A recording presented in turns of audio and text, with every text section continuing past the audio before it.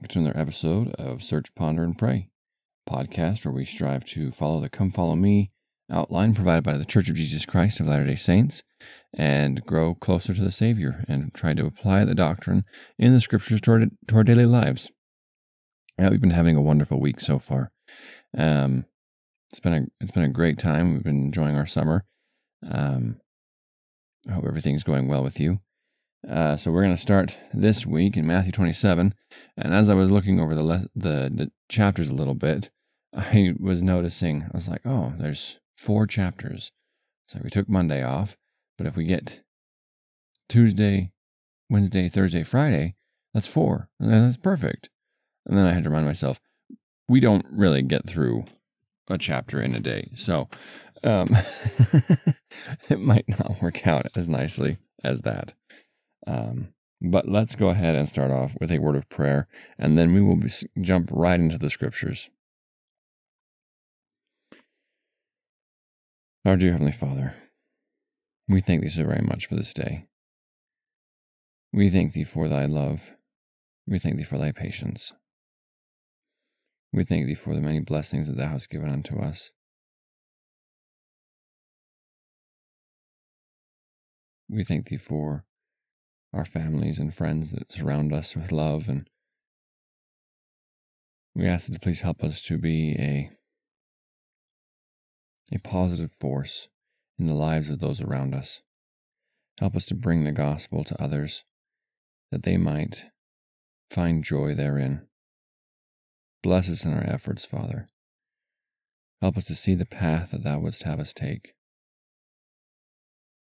And please forgive us of our sins. Help us to draw nearer to Thee as we study Thy Word now. And we say these things ever so humbly, Father, in the name of Jesus Christ. Amen. All right, so we are in Matthew chapter 27 today, if you want to follow along. And then we will of course, be using the New Testament Student Manual provided by the Church of Jesus Christ of Latter-day Saints, which can be found in the Institute section on your Gospel Library app. All right, so let's get started. Chapter 27. When the morning was come, all the chief priests and elders of the people took counsel against Jesus to put him to death. And when they had bound him, they led him away, and delivered him to Pontius Pilate the governor. Then Judas, which had betrayed him, when he saw that he was condemned, repented himself, and brought again the 30 pieces of silver to the chief priests and elders. This is one thing I've always thought was interesting. I wonder if... I don't know what was going on with Judas at this time, but when he says that when he saw that he was condemned, I almost wonder if there was a part of Judas that thought that Christ would be let go, or I don't know if he came to himself in that moment and kind of woke up from this this sinful stupor that he was in. I don't know if that's ever happened to you before, where, you're being tempted to do something, and you're kind of having that temptation upon you. And then once you've committed it or done it or whatever it was, you almost like wake up and are like, what did I do? I don't know if that's the same thing here. I'm not sure. But I just find it interesting. An interesting little side note. Verse 4. So he brought the 30 pieces of silver to the chief priests. Verse 4, saying, I have sinned in that I have betrayed the innocent blood. And they said, what is that to us? See thou to that. And he cast down the pieces of silver in the temple, and departed, and went and hanged himself. And the chief priest took the silver pieces, and said, it is not lawful for to put them into the treasury, because it is the price of blood. And they took counsel, and bought with them the potter's field, to bury strangers in. Wherefore the field was called the field of blood unto this day. Then was fulfilled that which was spoken by Jeremy the prophet, saying, and they took the 30 pieces of silver, the price of him that was valued, whom they of the children of Israel did value, and gave them for the potter's field, as the Lord appointed me. All right, let's jump over to the New Testament Student Manual. It talks a little about the death of Judas Iscariot. Matthew is obviously affected by the suicide of Judas, a fellow apostle, but he knew it was also a fulfillment of prophecy. Elder Bruce R. McConkie of the Quorum of the 12 Apostles wrote the following regarding the death of Judas Iscariot as the fulfillment of prophecy. However desirable the 30 pieces of silver seemed before the deed, their ill-gotten weight became a crushing burden on the soul now. In his frenzy, Judas discards them so as to fulfill in literal detail the remainder of Zechariah's messianic utterance about them. And the Lord said unto me, Cast it unto the potter, a goodly price that I was prized at of them. And I took the 30 pieces of silver and cast them to the potter in the house of the Lord. The Old Testament, so that's the end of that, of Elder McConkey's quotation. The Old Testament quotation Matthew cited may be combined with the words of Zechariah 11:12 through 13, and words from the prophet Jeremiah. Even though Matthew cited Jeremiah as the writer, early Christian writers knew the Old Testament prophecies so well that sometimes they combined the information from various sources. All right, so now we jump to verse 11. And Jesus stood before the governor, and the governor asked him, saying, Art thou the king of the Jews? And Jesus said unto him, Thou sayest. So in the New Testament manual again, Pontius Pilate was a very unpopular Roman prefect over Judea from AD 26 to 36. Shortly after assuming office, he angered many of the Jews, by marching troops into Jerusalem, bearing standards with a representation of the Roman emperor on them. The Jews viewed these standards as idolatry. He later appropriated temple treasures to build an aqueduct, which led to a public riot. Pilate also ordered the slaughter of certain Galileans, when the chief priests took Jesus to Pilate, they apparently had changed their charges against him from blasphemy, a religious charge that the Romans did not consider a crime, to sedition, a political charge recognized by the Romans. Verse 12. And when he was accused of the chief priests and elders, he answered nothing. Then said Pilate unto him, Hearest thou not how many things they have witnessed against thee? Verse 14. And he answered him never a word, insomuch the governor marveled greatly. Now at that feast, so a little side note here, the governor marveled greatly. I would imagine that over the years, as Pilate has been the governor, and he's had these cases brought to him, if the person was accused of a crime which would end up in their execution, he was probably marveling, because I would imagine that as these criminals, or as the accused, I should say, are brought to Pilate,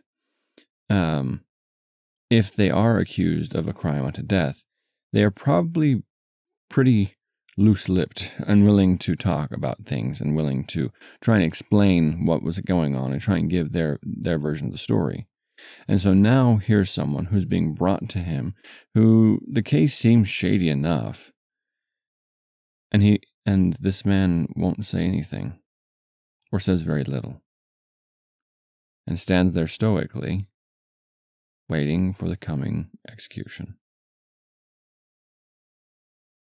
I imagine the power of that alone, beyond the spiritual power that Christ marshaled, was probably enough to give Pilate pause.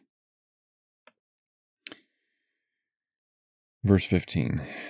Now at that feast the governor was wont to release unto the people a prisoner, whom they would. And they then, struggling this morning, verse 16, and they had then a notable prisoner called Barabbas. Therefore, when they were all gathered together, Pilate said unto them, Whom will ye that I release unto you, Barabbas, or Jesus, which is called Christ? For he knew that for envy they had delivered him. All right, so let's jump over to the New Testament manual. Barabbas or Jesus. The name Barabbas ironically means son of the Father. The crowd, most of whom were stirred up by the chief priests and elders, called for the release of Barabbas while rejecting the true Son of the Father. In one sense, we are all like Barabbas. We are all the sinful sons set free because the true Son of the Father was condemned to death. According to the Greek text of Matthew 27:26, Barabbas' first name was Jesus. Jesus Barabbas was a thief, murderer, and traitor. while Jesus the Christ was perfect. Those who condemned the Savior to death were presented with a clear choice, and they chose evil. The law of Moses provided a foreshadowing of Barabbas' release centuries before it happened. The law of Moses taught that once a year, on the Day of Atonement, the high priest selected 2 goats. One goat became the scapegoat and was released alive into the wilderness, while the other was for the Lord, and was killed as an offering for the sins of the people. The high priest then took blood from the slain goat into the Holy of Holies of the tabernacle. He sprinkled it on the lid of the Ark of the Covenant, called the mercy seat, symbolically making atonement for the sins of Israel. Gerald N. Lund, who later became a member of the 70, explained how the events of the Day of Atonement foreshadowed the Savior's offering of his blood. Christ, as the Lamb of Jehovah, as well as high priest, shed his own blood to enter the heavenly Holy of Holies, where that blood ransomed for their sins those who would believe in him and obey his commandments.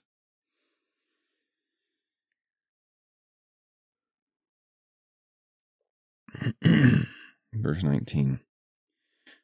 When he was set down in the judgment seat, his wife, Pilate's wife, sent unto him, saying, Have thou nothing to do with that just man?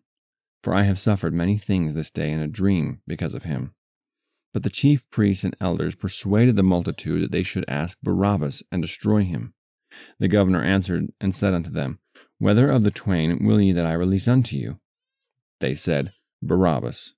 Pilate saith unto them, What shall I do then with Jesus, which is called the Christ?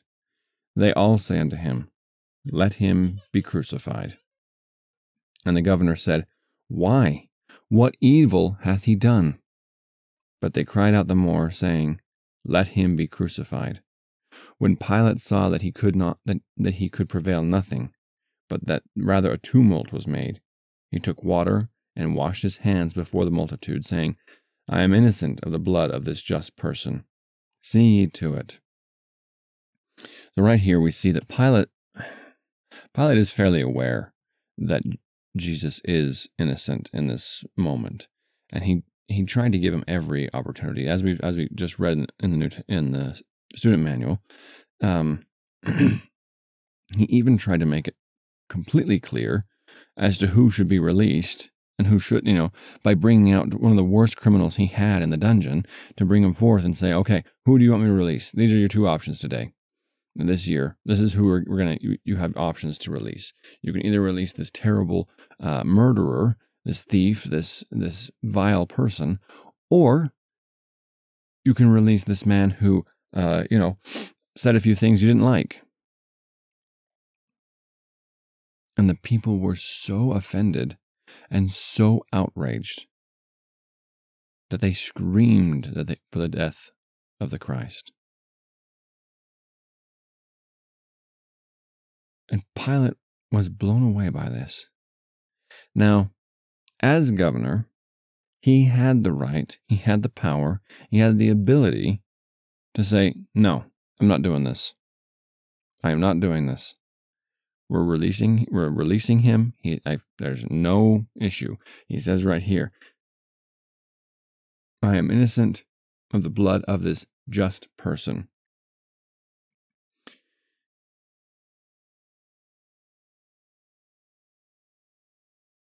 If we click on just person, we find it takes us over to the same story in John, and we find that what Pilate tells them, and he saith unto them, I find in him no fault at all. Pilate is fully aware that Christ is innocent, and yet he sees, as it says, he sees the tumult. That he could prevail nothing, but that rather a tumult was made. He feared the people, rather than fearing what might happen, because he's going to have one innocent person be killed.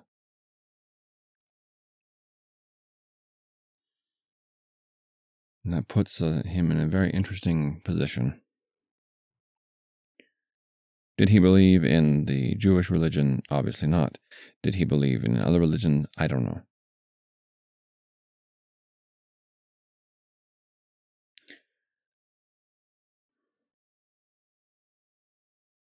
but he washed his hands. And in the New Testament Student Manual it says, Pilate recognized that Jesus was innocent of the accusations made against him. Even his wife had warned him of Jesus Christ's innocence. One provision of the Mosaic Law stated that if a person was found to have been killed, the elders of the city could wash their hands to signify that they were not responsible. They were also examples in Greek and Roman literature of washing oneself as a symbolic gesture of absolving oneself of responsibility for shedding another's blood. Thus, when Pilate washed his hands, he may have been claiming innocence in a way the Jewish leaders would have understood. Washing his hands, however, did not allow Pilate to evade responsibility. Elder Jeffrey R. Holland of the Quorum of the 12 Apostles noted that Pilate's freshly washed hands could not have been more stained or more unclean. And that comes from the April 2009 General Conference talk called None Were With Him. So now we jump to this next verse, and then we'll jump back to the student manual. Then answered the people and said, His blood be on us and on our children. That's a pretty heavy burden to take upon yourself. Something that I don't know. It happens sometimes in fantasy books where people will swear oaths that are going to not affect not only them, but also their children and their posterity. And I always think, why? Why would you do that? There are very few things in my life that I am so sure of that I would be willing to risk my posterity and risk my children's salvation on. The gospel is pretty much, the gospel and God and Jesus Christ are pretty much the only things that I'd be willing to do that, because nothing else is sure. Nothing else is sure. So it's such a prideful thing in my mind to risk other people's and your own salvation, your own eternal soul on these things. But it seems to be something that people take part in. So in the New Testament Student Manual it says, over the past 2,000 years, people have sometimes used the statement, His blood be on us and on our children, to blame all the Jews of Jesus' time, or even Jews of later generations, for the death of Jesus Christ. Such accusations ignore scriptural accounts stating that a great many Jews of Jesus' time believed in him, and that his crucifixion was brought about by Roman authorities in cooperation with a relatively small group of Jewish leaders. Any anti-Semitism based on Matthew 27:25 also ignores scriptural testimony that the Lord loves the people of Israel and has a plan for their salvation. Mormon, the Nephite prophet historian, wrote, Yea, and ye need no longer hiss, nor spurn, nor make game of the Jews, nor any of the remnant of the house of Israel. For behold, the Lord remembereth his covenant unto them, and he will do unto them according to that which he hath sworn.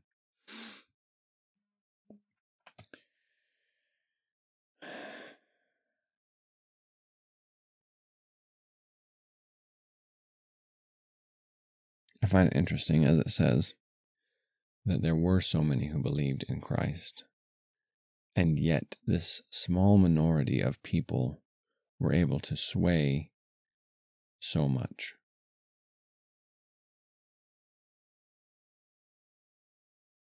This is another example of when people say, well, the masses, the majority can't be wrong. Democracy is the way to go. Pure democracy is just mob rule. And yes, in this case, sure, the majority may have, if they was set forward and the majority had time to sit and to think about it and whatnot, it may have had a chance. But this small minority swayed so many people and pulled so many people that it swiftly went downhill. Downhill in a terrible, terrible way. Whatever your belief may be, even at the very basis point, you could say, at the very least, an innocent man was killed.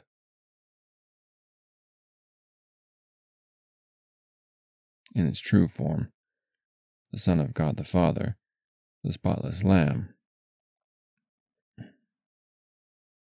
perfect Son, was murdered and killed.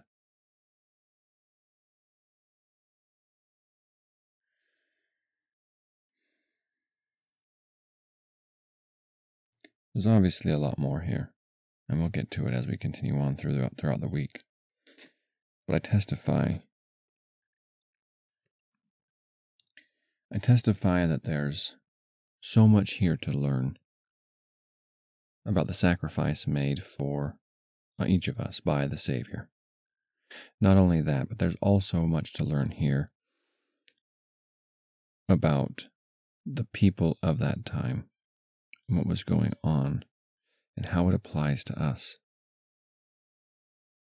I testify that as we continue to push forward and we study the atonement and the sacrifice that the Savior made for us, and his life before, during, and after this time period, we will come to know him better. And as we do so, we will have a greater confidence in our lives. I testify that this is true. I look forward to sharing our study time together throughout this week. I pray that you will continue to study on your own, and that God will bless you for your efforts. And I say these things in the name of Jesus Christ. Amen.